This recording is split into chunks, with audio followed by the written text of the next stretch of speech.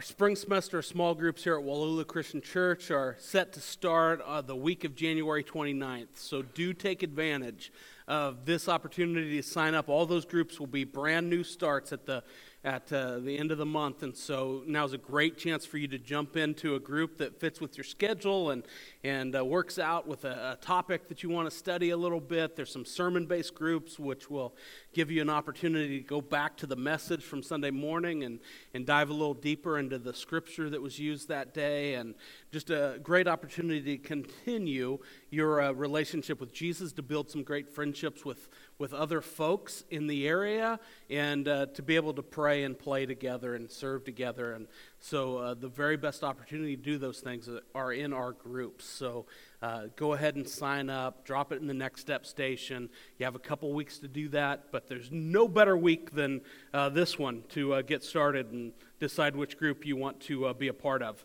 We're going to play a game to begin today, okay? Are you ready to play a game?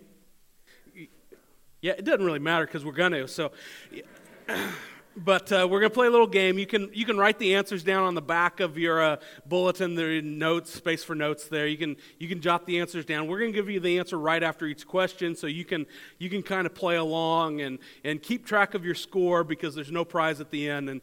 And so we're gonna have a little trivia game about what happened in 2016. Are you ready? Here's question number 1.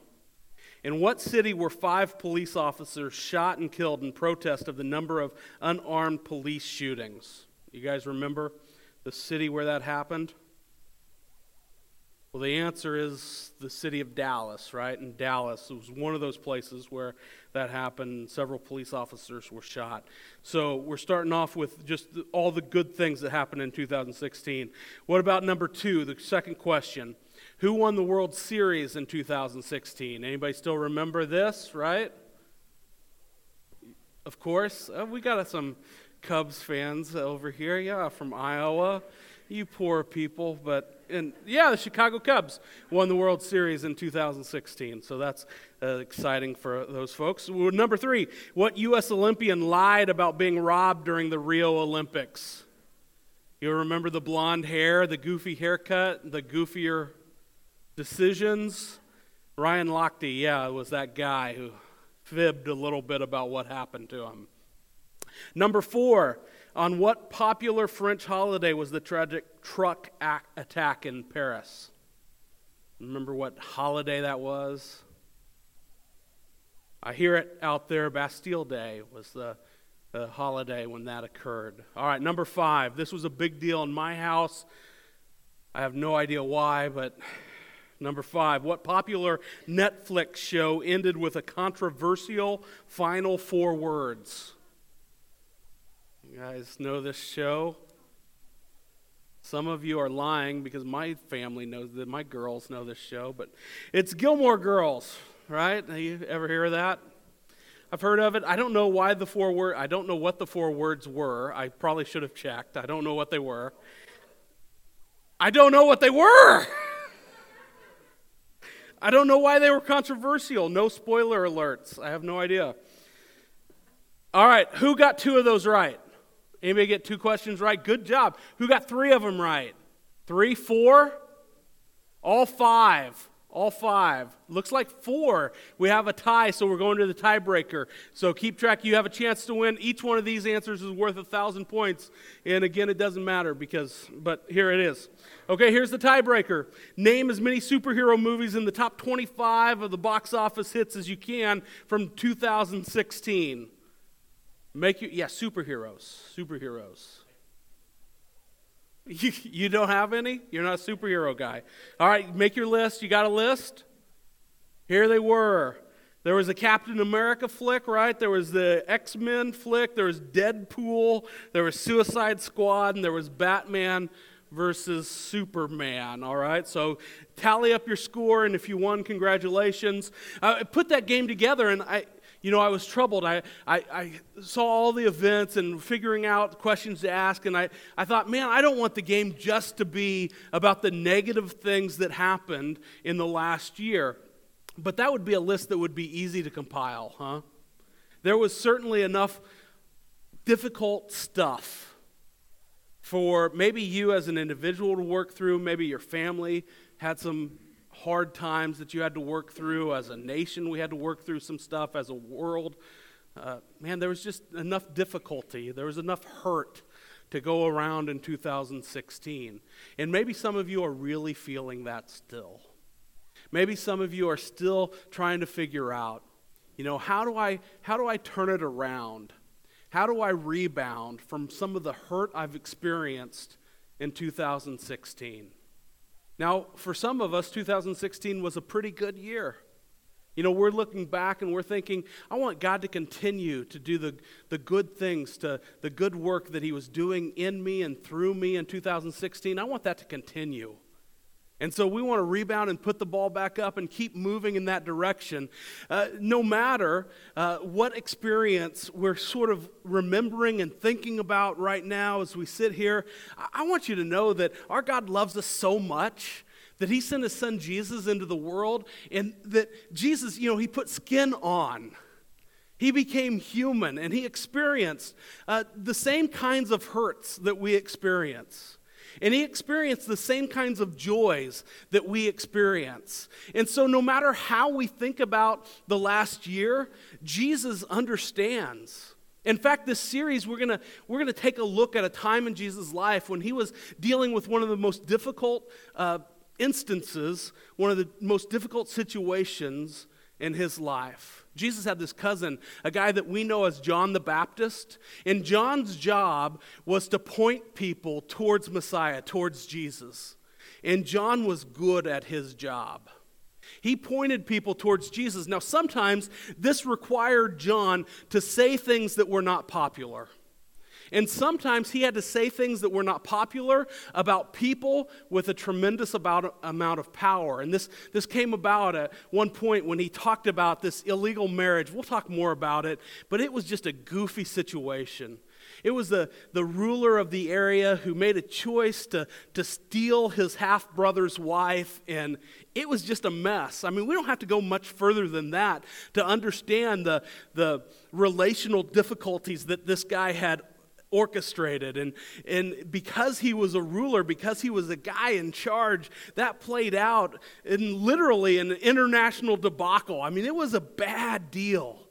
And John just saw this bad deal and he said, this is a bad deal. You're ignoring God and you ought not do that. And when John spoke out about that, when he pointed this ruler back to God, that landed John in jail. And it not only landed John in jail, it landed John in jeopardy of being executed. And eventually that's exactly what happened. Jesus was so close, he thought so much of John that this impacted him in a powerful way when word came that John had been executed. And Jesus wanted only one thing. He wanted to find some time to be alone with his Father. He wanted to find some place where he could have a conversation with God. And so he tried to beat the crowd. You have to understand, by this time, word had gotten out about Jesus. Word had spread about how Jesus could heal the hurts in your life, how he had literally healed people with all kinds of diseases, made blind folks see, made the lame walk. I mean, Jesus had been performing miracles, and people had heard about it. And so this crowd, this mass of people, realized that Jesus was on the move, and they ran ahead of him to beat him to the spot where his boat would land. And so when Jesus, exhausted, worn down, tired, looking to refuel, to spend some time alone with God, saw this mass of people, Scripture says that he had compassion on them, and he started to teach, and he started to heal, and he started to teach and preach some more. And the day wore on, and eventually his closest friends came to him and said, Jesus, we've got to send these folks home because they're going to be hungry and they're going to get hangry and it's going to be a bad deal. And Jesus said, well, you take care of it. And they said, what are you talking about? To feed all these people would cost way more money than we earn in a year. We can't do that. And Jesus said, well, just see what you can find. They found a little boy who had a Happy Meal sort of deal going on, a couple fish, a few loaves of bread. Jesus took it and they started to pass it out, and they fed over 5,000 people with a couple fish and a few loaves of bread. There was plenty left over, filled 12 baskets, and everybody had their fill. And finally, Jesus was going to have a chance to talk to God. And so he went off by himself. He sent his disciples. He said, get in the boat and go right now. And he went away to pray, and the night wore on, and eventually Jesus takes the opportunity to go find his friends. And so he starts out looking for his friends who are in a boat, right? And so he just starts walking across the water. His friends in the boat see this guy walking across water. They assume it must be a ghost. That's all they can figure. Scripture says they're scared. Jesus says, don't be afraid. It's me, it's Jesus. Peter. I love Peter because he looks at him and said, Jesus, if it's really you, let me come out to you. And Jesus said, come on out. And so Peter steps out of the boat and he starts to walk on water. Then he realizes, sort of like a cartoon guy, you know, the Bugs Bunny, the Roadrunner, the Wile E. Coyote who runs over the cliff, and he looks around and realizes, hey, I shouldn't be doing this. And then he falls. That's sort of what happens to Peter. He's walking on water and he looks around and he realizes there's wind and there's waves and I don't usually do this. And he sinks. And Jesus reaches down and rescues him. A tremendous story. And we're going to take a look at the first part of that story this morning as we realize that we can rebound in 2017. But in order to rebound, we have to turn to Jesus. And I think that the first part of that story in Matthew chapter 14, the first 12 verses, is going to teach us 3 steps to allow us to turn to Jesus. If you have your Bibles, I'd love for you to open them to Matthew chapter 14. That's at the beginning of your New Testament, so it's kind of in the middle of the book there. Matthew chapter 14. We're going to take a look at the first 12 verses as we consider these 3 steps and how we can turn to Jesus at any time. At any time. Matthew chapter 14, verses 1 through 12. We're going to go ahead and break these up a little bit and work through these steps, and we'll read the scripture as we go through them. Step number 1 is to be willing to take a risk for him. First 5 verses of chapter 14 say, at that time Herod the Tetrarch heard the reports about Jesus, and he said to his attendants, this is John the Baptist, he has risen from the dead. That's why miraculous powers are at work in him. Now Herod had arrested John and bound him and put him in prison because of Herodias, his brother Philip's wife. For John had been saying to him, it's not lawful for you to have her. Herod wanted to kill John, but he was afraid of the people because they considered John a prophet. Now, at Christmas time, we talked about this guy by the name of King Herod, and we talked about how paranoid he was and how at the end of his life he was delusional and he really struggled to make sense of things, and he made some really, really poor choices as a consequence of those both mental and physical hurts that he was experiencing at the time, and he was just a bad guy. And now this Herod that we read about first chapter of chapter 14 is one of his sons. It's a different guy. Matthew points this out to us when he describes him as a tetrarch. That's just one of 4 rulers. And so the kingdom that had once been Herod the Great had sort of been divided up.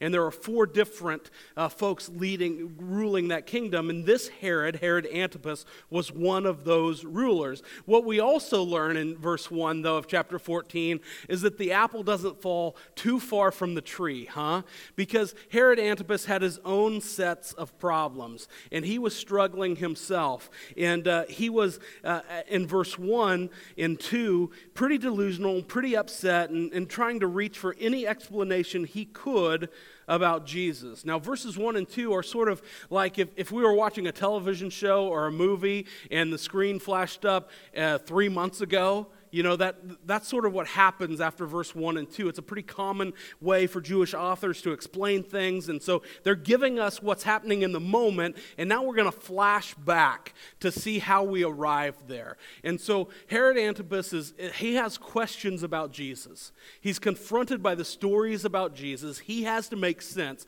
He has to decide, what am I going to do? How am I going to handle? How will I respond to this Jesus guy? And the following verses, kind of 3 through 5, are going to fill us in on what happens and how he comes to this point in his life. Now Herod, in verse 3, had arrested John and bound him and put him in prison because of Herodias, his brother Philip's wife. For John had been saying to him, "It is not lawful for you to have her." So Herod had been making some really bad decisions, and one of those decisions was that he stole his half-brother's wife, and that's Herodias that we read about here. There's several problems there. That's enough of a problem, right? But a second big problem is that Herod Antipas had already been married, and he was married to a girl who happened to be the king of Arabia's daughter. And so when this happens, there's going to be real trouble. And John has sort of been talking about how King Herod Antipas had made this mistake, and you shouldn't do this. If John the Baptist lived in America today, he'd live on a ranch by himself surrounded by guns in Wyoming somewhere. You know, he was sort of that guy. I mean, Scripture describes him as wearing animal skins and eating locusts and honey. He was the guy who we'd listen to his podcast and we'd say, "I'm not sure we should really be listening to this." That was John the Baptist. When he saw folks ignoring God, he was just unafraid to call them out, no matter who they were. And that's certainly the case with Herod Antipas. He was ignoring God and all of his laws and everything that might put him in the right direction, and John called him out. And this created huge trouble for John because of the relational mess that Herod had created. Herod had married his half-brother's wife, and this caused the king of Arabia to become so angry that he sent an army to find Herod's army, and they defeated Herod's army so thoroughly that Rome had to send reinforcements to kind of bail Herod Antipas out. And so this relationship had messed up his family relations. It had messed up, the view of the people even more than they had already disliked Herod Antipas, and it had also put him on very thin ice with Rome. It had literally created an international incident, and John talking about this international incident and the cause of it as being this marriage gave Herod real heartburn. But maybe what gave Herod even more heartburn is that it frustrated his wife, and so Herod had John arrested. And verse 5 tells us that Herod wanted to kill John, but he was afraid of the people because they considered John a prophet. So Herod maneuvers himself into the situation, and then he's confronted with how to deal with that situation. And so he decides to arrest John, and he wants to kill him. He wants to kill him because he hopes that comment, that the calling of attention to his poor choices would go away. But he's also afraid because of how the people might react and the fact that he's already on thin ice with Rome. If there's some kind of little uprising, he's going to lose power and authority. And so he's conflicted about how to deal with Jesus. Now you go back to verse 1, understanding kind of Herod's choices and what eventually happens and to John and how he arrives at being confronted by Jesus and wondering who he is. And you go back to verse 1 and we realize that already in our story we have two people that had to make a choice about how they would respond to Jesus. You have John, who was willing to take a risk. I mean, he made a decision to stand up for God no matter the results, no matter the consequences. He took that risk for Jesus. You have Herod who is just clinging to everything in this world that he can hold on to, not willing to step out a little bit, not willing to take any risk in dealing with Jesus. In fact, he blames himself and assumes that Jesus' miraculous powers, that it has to be John raised from the dead. He's dealing with it with superstition. He can't figure it out. I guess when each one of us is confronted with this decision, we have to figure out how we will respond to Jesus. And saying yes to Jesus, the invitation that he offers us to be in relationship with him, to be a part of his team, to be a part of his family, if we're really honest, it requires some risk. It requires some risk. It resembles a lot. If you want to rebound in 2017, you're probably going to have to take a risk. Have you ever watched little kids play basketball? Like 8, 9-year-old kids play basketball. When they go to rebound the ball, they sort of stand there and reach up. That's about all they do. You know, they're hoping the ball will come to them. Have you watched really good basketball players play? I mean, when they go to rebound the ball, I'm not going to demonstrate this for everybody's safety. But when they go to rebound the ball, they leap up. You know, sometimes even above the rim to grab the ball. What we know about jumping is that it requires some risk, doesn't it? To leap up to grab the rebound requires risk. My daughters, they received a Christmas present this year, and it was a trampoline. So I was putting this trampoline together one day, and it was almost done. It took a long time, but it was almost done. And they came out to have that first jump on the trampoline, and my daughter Lacey, she started to read all the warning labels on the trampoline. You know, it said, you don't have more than one person on the trampoline at a time, or everybody will die. You know, don't jump with any objects, or everybody will die. You know, don't exceed this weight limit or everybody will die. And there's all these warnings on the trampoline. And she said, Dad, we break all of these rules. I said, well, don't tell your mom. I don't know. Right? I mean, jumping requires some risk. Rebounding requires some risk. And to be honest, turning to Jesus, it requires a little risk. There's a risk to our reputation, perhaps. There's a risk to our resources, perhaps. There's a risk to our personal comfort, perhaps, when we turn to Jesus and enter that relationship. But every one of us has to make a decision. You know, how am I going to respond to Jesus? Will I respond like John and be all in? Will I respond and take a risk to begin that relationship? Or am I going to work to hold on to what I have? No matter how tenuous, no matter how difficult, no matter how unsteady it is. Just like Herod Antipas in the first 5 verses of chapter 14. Be willing to take a risk for him. Step number 2 is to know that there are consequences to ignoring him. Let's look at verses 6 through 11 here. On Herod's birthday, the daughter of Herodias danced for the guests and pleased Herod so much that he promised with an oath to give her whatever she asked.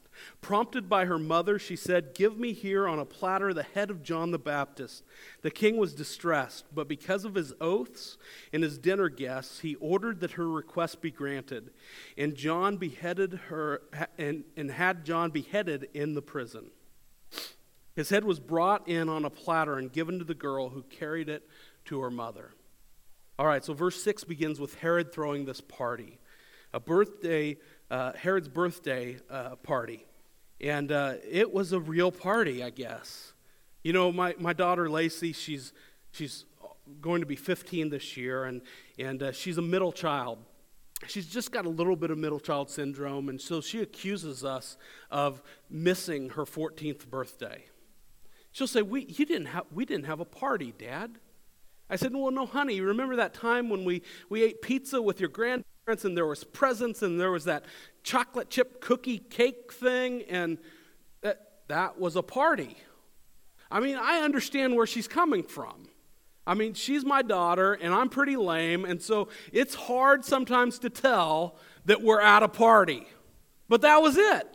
And maybe you've been there. Maybe you've been invited to a party, and you're looking around, and you're a little unsure of whether or not this is really where you're supposed to be. Is this really a party? There was no doubt, I suppose we could say, on Herod's birthday as to the party that they were at. Several years ago, I was working a fundraiser for one of my kids' stuff, and we were serving as security at the soccer stadium for this country music concert that was there. And my job was to guard the good porta potties. Okay, if the good porta potties have guards, you're at a party. All right? Herod had guards for the good porta potties. It was a party, and it got out of hand. I mean, we read very quickly here that, Herod continues to sort of make decisions that how does this guy make this choice? How does he invite her? How does he allow his stepdaughter to come out and dance in the manner that she did? But it was a party, and she did, and he decides based on that. Verse 7 says that he promised with an oath to give her whatever she asked. Verse 8 says that prompted by her mother, she said, "Give me here on a platter the head of John the Baptist." So mother intervenes and says, "This is what we want to have happen." And Herod hears this story, and we get to verse 9, that he's distressed. He doesn't want to kill John the Baptist. But because of his oaths and his dinner guests, he ordered that her request be granted and had John beheaded in prison. Herod comes to this point in time where he's sort of been walking down this road. And he probably knew early on, to be honest, that he shouldn't be walking down this road. And there were opportunities for him to say, I've got to get off this road. You've been there before, at least I know I have. When I'm making choices and they just sort of keep piling on. And when you look back over those poor choices, you can see clearly in the kind of the rear view mirror where you had the opportunity to say, no. There's consequences for me ignoring what's going on here, and I've got to get out of this path. I've got to step away. I've got to turn back. I've got to change direction. And here in verse 9, Herod had that opportunity. He was worried. He was concerned. He didn't want to do it. But then he thought, the risk to my reputation, the risk to what people think of me and the power that I hold, and I made this promise in front of all these people.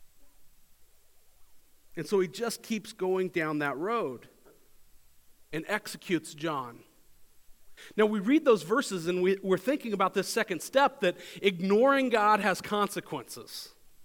And it seems like through verse 11 that the only consequences being endured are by John the Baptist, the guy who paid attention to God, who spoke out for him, who took that risk for him. Now the story's not over. And when we go back and we look at verse 1, we can see that it's not going to end well for Herod, and that the only thing that could sustain them was a relationship with Jesus. In our elders' Bible study this last week, we talked about Daniel chapter 3. It's a story about three guys with weird names, Shadrach, Meshach, and Abednego. Some of you remember this from Sunday school or whatever. You know the story. You're familiar with it. The king at the time built a statue. He said, everybody's going to bow down and worship the statue when you hear music. Some folks refused, among them Shadrach, Meshach, and Abednego. When the king heard about this, he got these three guys together and he said, listen, this is what you need to do. When we play music, you bow down and nothing bad will happen. If we play music and you don't worship this statue, we're throwing you in this fiery furnace. That's going to be bad. They said, look, it doesn't matter. We're not going to worship some other God. It doesn't matter what you do or the results. We believe that God will protect us, but even if he doesn't, we won't bow down to that statue. Now, what you remember the end of the story, of course, the king plays the music. Shadrach, Meshach, and Abednego refuse to bow down. He gets some guards. They heat up the furnace. They throw them in. The guards fall down dead from the heat. And Shadrach, Meshach, and Abednego are walking around with this fourth guy in the fiery furnace. God saves them from that. It's amazing, right? And God does this amazing stuff all the time. The thing that amazes me most, though, is that moment when they say, look, we believe that God will protect us, but even if he doesn't, what are they really saying? I think they're really saying that we know God will protect us. Now, it might not look like he does from your vantage point, but he's going to protect us and he's going to rescue us. Guys, that's the hope of a relationship with Jesus. That at the end of this journey, look, we all have one thing in common. And that as a follower of Jesus, we have a hope to spend eternity in his presence forever and ever, that we will be protected no matter the vantage point, no matter what others say, that he's rescuing us. That's what happens for John the Baptist, and Herod was left to deal with the consequences of ignoring God. Step number 3 is that we can always turn to him. Verse 12 at the end of our scripture for today in chapter 14 says, John's disciples came and took his body and buried it. Then they went and told Jesus. It's really interesting to me that John the Baptist, his one job was to point everyone towards Jesus. And yet here still, after a long time of saying, look, the Messiah's coming and this is him and everybody ought to be paying attention to him, that John still had this group of folks following him. Maybe it was just John's personality. Maybe there was still work to do. Maybe God had something for them to do. I don't know. I just find it sort of weird that there's still this group of folks following John, that they're missing the bigger picture, it seems to be. You know, they're sort of missing Jesus. They've hung on to what they had for so long, and now John is gone. They're left without that direction, without that hope, without whatever. And so where do they go? Where do they turn? To Jesus. You know, they were without hope. They can still turn to Jesus.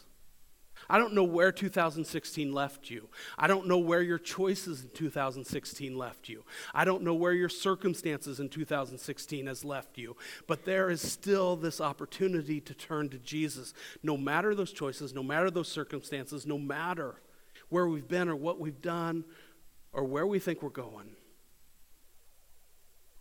We have the opportunity to turn to Jesus, just like those followers of John.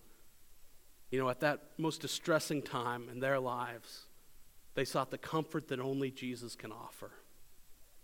Take a look at this video. 5 single individuals functioning as one unit, team. You know, teams have always been important to me. I've been invited to play on teams, and I have not been invited to play on teams. I've made teams, and I've been cut from teams, and most of the time, it's sort of the outcome has sort of gone the way that I expected it to go. But there's one team that I've been invited on, and I can't figure it out. The creator, sustainer, redeemer of the universe invites me. He invites each one of us to play on his team, to be a part of his family. And how awesome is that? Today we can take advantage of that invitation. We can turn to him. We can say yes to Jesus. If you've ever said yes to him for the very first time, we invite you to do that today. Talk to somebody on stage. I'll be at the Next Step station. Stop and we'll talk about that choice and turning to him and what's the next step for you to take. Talk to somebody you see on stage, whoever invited you this morning. Make today the day that you say yes to his invitation to be a part of his team. Let's stand and worship him.